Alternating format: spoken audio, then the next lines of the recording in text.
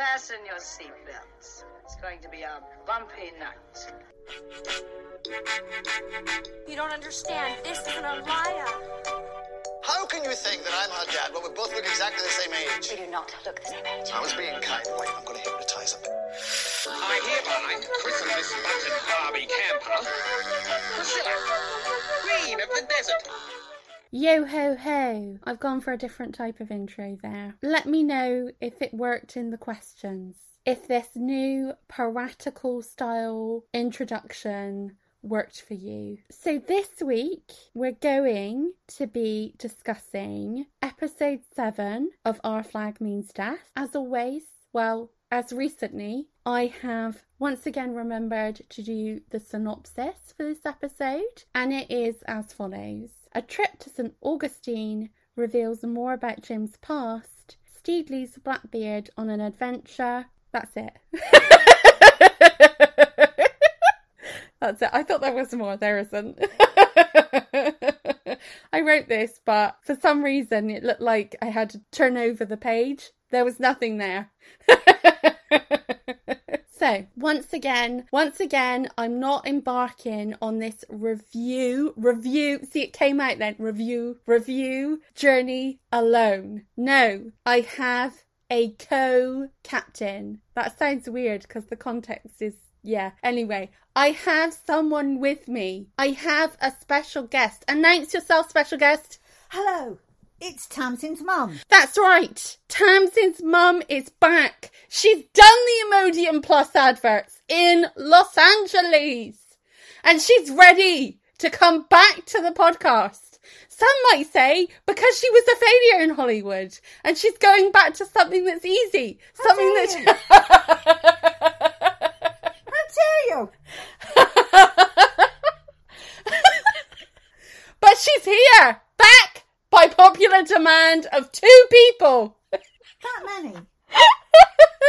That's the only people that listen to this. So she's looking at me like she wants to kill me. So let's get on with the episode. We're out of oranges. This is the emergency? Eat an apple, for God's sake. Now, the thing is, we really needed the oranges. To treat the scurvy. Scurvy? Who has scurvy? Hello? My teeth keep falling out. So, let's talk about scurvy. Yes, let's. Wow, you seem very excited to talk about scurvy. It's a subject very close to my heart. It is. You did call me once in lockdown and say, I think I might have scurvy. And I was like... Not again. Okay. So, the inciting incident of this episode that kicks everything off is oranges, yes. It did make me want oranges after watching this, and I'm not a big orange fan. I prefer tangerines. I like Terry's chocolate orange. Well, yeah, I mean, if it was a hunt for Terry's chocolate orange, I'd be like, pass me the harpoon. No, faster. I'd be out there like Izzy in the end of the last episode, like, Get me! Although I don't want the white chocolate one. You can keep that. I've never had one. You've never had one? No. You've not missed anything. I'm not a fan of white chocolate. Not even Milky Bar. Not even Milky Bar? No. Oh my God. I mean, I'm not a big fan of white chocolate because it can be a bit sickly, but Milky Bar is good. Condensed milk in it. Really? No, but Milky Bar... Oh, okay. We're doing it again. We're not actually talking about the episode. So yeah. We've been segued by chocolate again. So, well, Swede has got scurvy. Yes. His teeth are falling out. Yes. I mean, he still had quite a lot of teeth. But anyway, the reason why Swede has got scurvy, which is, I think, the first time he's ever actively had a part to play in the plot so far. I thought you were going to say actively had scurvy. I did.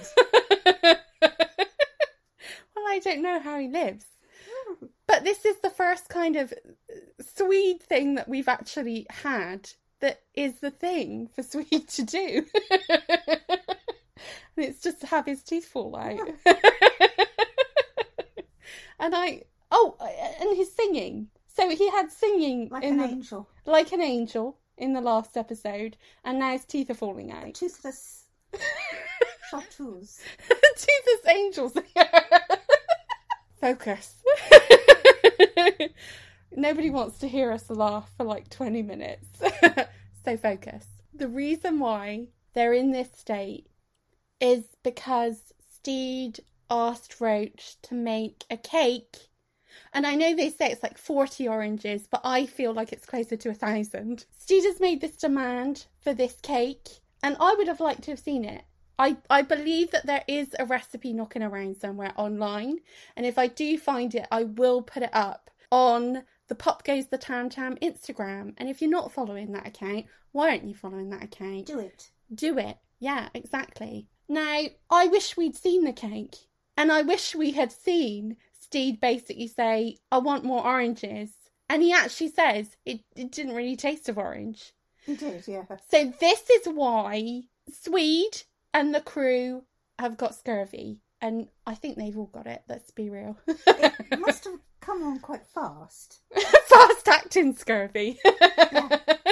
A new strain So, of vitamin deficiency. but it's nice to see a pirate thing, a ship, a thing we know from Tales of the Sea, actually be part of the plot. Now, amongst all this happy chatter of scurvy and people's teeth falling out, you did say to me that you felt that the beginning of this episode was a little bit flat.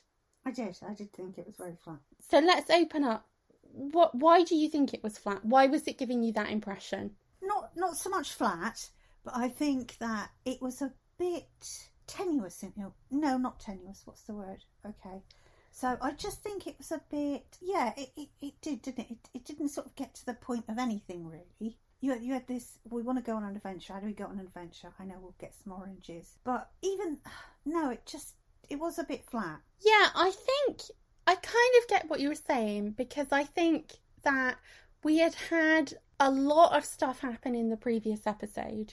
We had sword fighting, we had the whole... Everything came to a head. We had the big performance. We had Blackbeard choosing Steed over Izzy. There was a lot of emotional highs.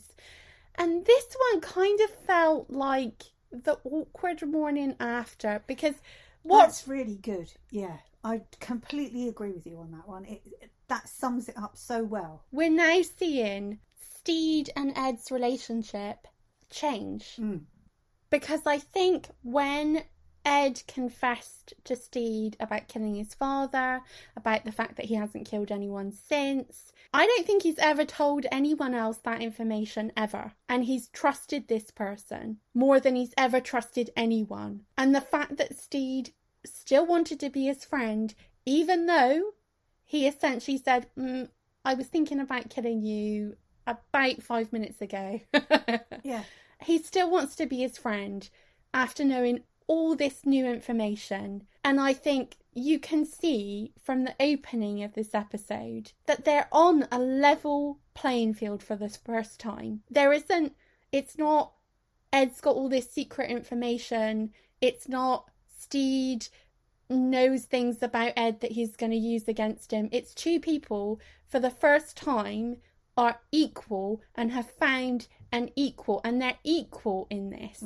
Yeah. And their relationship has changed, but there's still that slight awkwardness where somebody has opened up to you about something that they've never told anyone else before, and then how do you react to that? But also, how do you try to keep things normal at the same time thinking, wow, they've never told anyone else this and they've just told me. I do think the presentation of the cup of tea that was perfect with the 6 sugars was a nice way of showing that their friendship is starting to blossom. Yeah, I agree. And I thought it was interesting how Steed essentially shut Roach down to spend more time with Ed, which we haven't seen that before. Yeah. There's always been crew inclusion in their dealings in the past, at least in some way. But this is the first time that Steed was like, no, you can wait because we're having a conversation. This is exclusive, yeah. And it's that sort of like, he's kind of taking ownership, like he is his friend. He's taking ownership of that friendship now. So... Yes, it was very interesting to see. And you're right, it was a really nice opening moment. And it felt, for the first time, relaxed. Yeah, definitely. Everything up until this moment has been in the key of extremely high. And then we get this, and it's much softer and friendlier and a bit more normal. And I wonder if that's why it's a bit flatter. Because you don't... Yeah. From being up there to being down here, it's quite a big drop, isn't it? Yeah. I also want to say, I don't think I saw Fang or Ivan in this episode at all. True. And I also wanted to say, I mean, Izzy, yes, he is technically in this episode, but he's not on board the ship. No. And I think that has changed the vibe. Yeah. I think the vibe has completely changed. It's almost as if they've been through a storm, and this is the next day of that, you know? Because Ed is constantly performing for Izzy, isn't he? He's constantly performing for everybody, and like you say, yeah, Izzy is probably at the top of that list. Yeah. And this is kind of what he looks like when he doesn't have to do that. He's just round his mates for tea. Yeah. And I mean, I think you get the sense that he's going to perform for the rest of the crew, but when he's just with Steve, the performance is gone. And it's a nice bit of writing, because you could... It was subtle. It was very subtle. And the shift is you can see the shift in their dynamic within the writing. It's very well done, but in such a way that it doesn't feel forced. It feels natural. Yeah. Which I think, especially from a comedy, is very interesting, exceptional, you know. It is, yeah. Drop the orange! Well. Someone looks a little silly right now. Jealous much? Those are off limits. We'll go somewhere else. Why? To church? What are they? Christ oranges? See? Is there a problem? Now that was incredibly badass, especially for a nun. So, let's jump in to I would argue this is the main plot of the story, although it could be plot A or plot B, because I think they switch. I mean, if you want to say plot A is the blossoming of Steed and Ed's relationship, plot B is Jim's past and the tragedy of St. Augustine. They kind of intermix plot A and plot B. They're interwoven and yet separate. And they're both equally as important to this episode. So it's hard to say which is plot A and which is plot B, is what I was trying to say. Now we're on St. Augustine and we're looking for oranges. And we come across the oranges in a nunnery and we meet a warrior nun, which I absolutely loved. Yeah. And I love the way Olawande calls her Nana. Yeah. This is a relative of Jim's. And there's two things I want to say about this. The first thing is that watching this episode, I finally realised that Jim is meant to be a gunslinger. Yeah. They are dressed like a gunslinger, which I thought was really interesting, because it wasn't until the end and they furled out their coat that I was like, oh my God, this is spaghetti western. That's where Jim comes from. Spaghetti westerns. Yeah. Which didn't quite work for me. That didn't work for you? Oh, I loved it. No, I mean, I liked the reveal. Yeah. But it just seemed a bit... No, I didn't get that. You didn't get that? No. No, that's interesting, because I really liked the idea that Jim comes from a different genre. Yeah, no. What I wanted to also mention with this is obviously we get the flashback to Jim, their life before when they were a child. And the massacre. It is really dark. It's very dark. Because there's that moment when they say that they came to in the forest. Yeah. And I just thought, well, you don't know what has happened to that person. It's really horrible. That child. It was extremely, it was really upsetting. But I thought it was really well done, because you could read into that what you wanted to. And I thought it added an extra dimension to their character, because this really is why they struggle with showing emotions. Everything, really. Well, and showing emotions, because it would be hard to get close to someone when you've witnessed your family being slaughtered. Oh, God. And also the career that they've got as an assassin doesn't open you up to that many opportunities, I don't know, for fun. No, I mean, you'd have to have a really thick carapace, wouldn't you? Yeah, you would. And be sort of an automaton, really, when it comes to day-to-day everything. Yeah, yeah. And I think they actually got that across really well. Yes, they did. And it's interesting because you see this relationship with Olawande bubbling up and kind of getting in the way of the revenge. And that's interesting, I think. That Jim is being led astray, kind of like Blackbeard's being led astray by Steed. Jim's being led astray by Olawande, but also by interactions with the crew, and just that there's more to life than revenge. Yeah. There was an opportunity in this episode for Jim to let all that go and start again. Yeah, but I think the important thing is that they didn't, because that's going to come full circle again for Ed. This is essentially kind of a foreshadowing of that story. Right. Because rather than say to their nana, listen, revenge is not worth it. I need to live my life, because that's really what my family would want. Exactly. And that's what you should want for me. They just went, actually, I should have done more in terms of revenge, so I'm going to do more of that. Which is a shame. And I kind of wish we had Olawande call the nana out at the end, because I think that's what it needed. I think it needed for Olawande to say to the nana, Jim had a good thing going here, and now they've gone off to go and kill a bunch of people. Yeah, it's tragic. It is tragic. Yeah. It's really sad, because you see someone, like you say, who had the opportunity to change things, but because they felt the pressure from someone that they cared about and wanted to, they went back to what they knew. And we're going to see this again. Spoilers, because you haven't seen all the episodes. No, so. I haven't. I don't know what you're referring to. No, you don't. I did like knowing more about Jim. I thought that was interesting. I thought it was well handled and interspersed with the other plot, which was Ed and Steed. I thought they paired quite nicely together. And as I said, it works on its own, but it also works as a foreshadow for what's going to happen later down the track. Yeah. So, yeah, and I didn't really notice that the first time I watched it, but this second rewatch, I was like, oh, okay, so this is that story, but again. But I thought it was really interesting, because so far we've had a lot of circular stories in this series. We've had a lot of, I would say, 3-part acts so far. So we've had the 3-part act, which was the first 3 episodes, which was really dealing with Steed dealing with killing his friend. Yep. And that played out in three episodes. Yeah. Then you had Blackbeard coming on board and him dealing with all of his stuff. And that played out in 3 episodes. Mm-hmm. So everything feels circular, and it's kind of like leading into the next story, but it's also finishing off a story, if that makes sense. So I like that. It feels really like someone has thought all of this through to get to certain positions.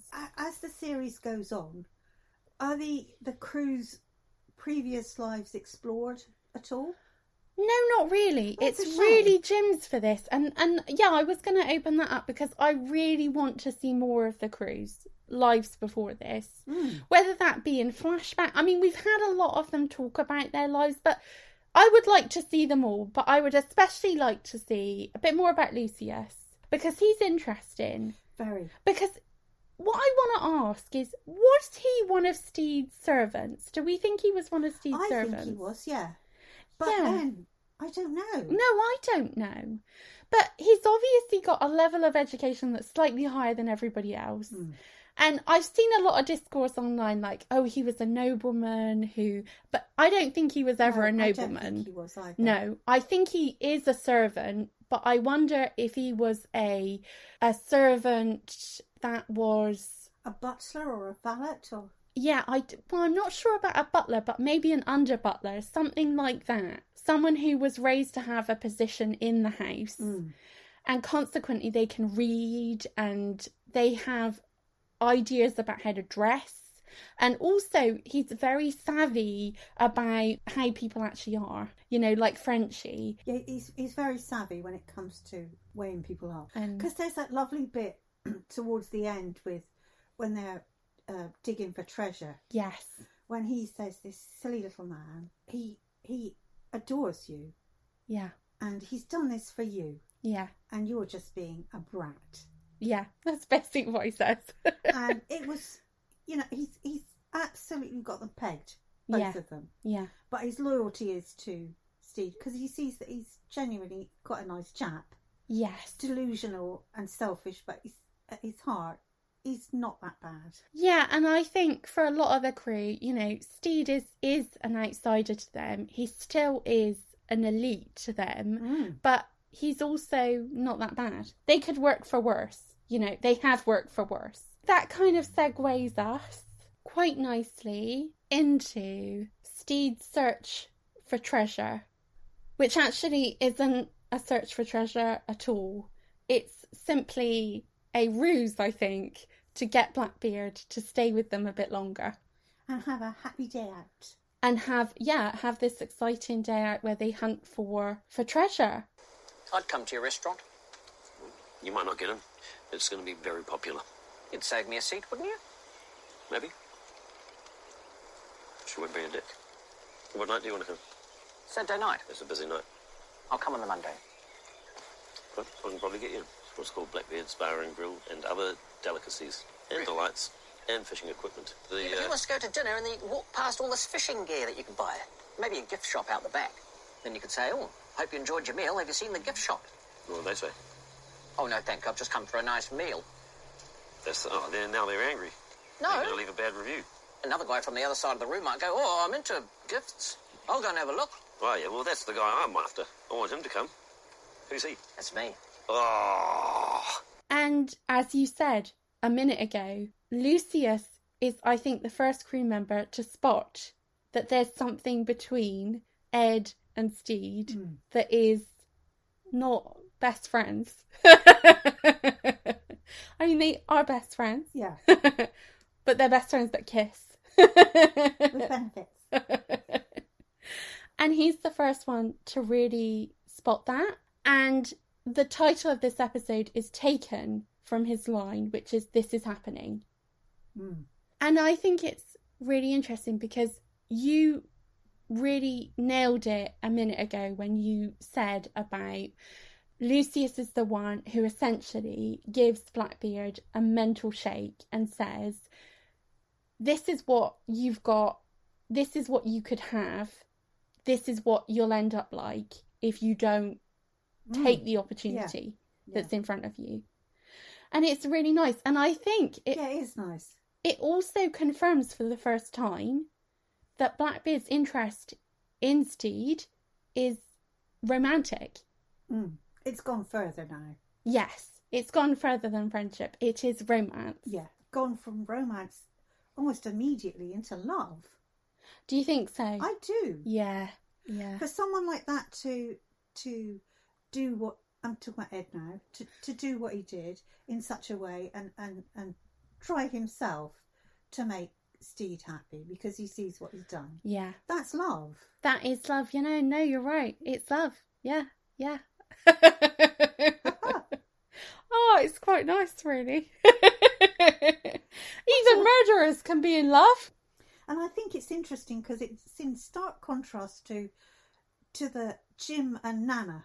And for me, that there's a contrast between the way the Nana, her love for Jim, is not enough to stand back and say, I just want you to be happy.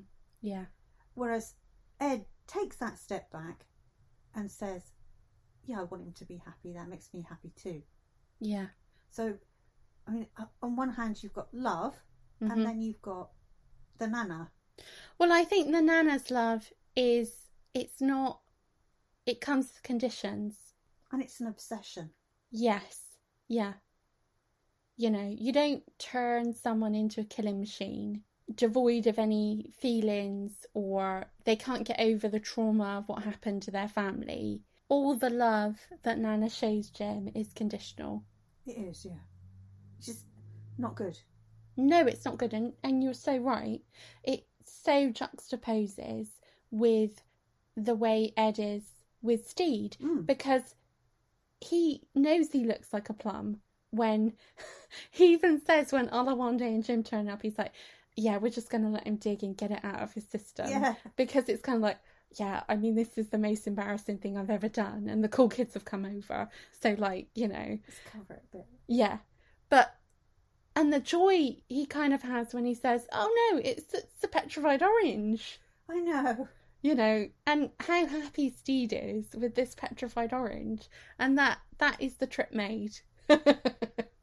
You know. For everyone. For everyone. Yeah, you're right. It's really nice. It's nice writing.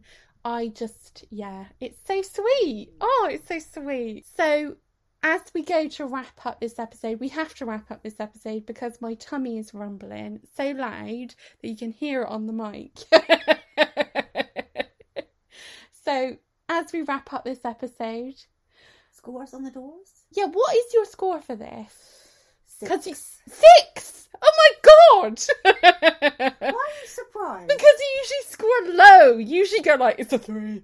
I really liked it, but it's a 3. No, I've only given... That's just one I gave a 2. It's a 2.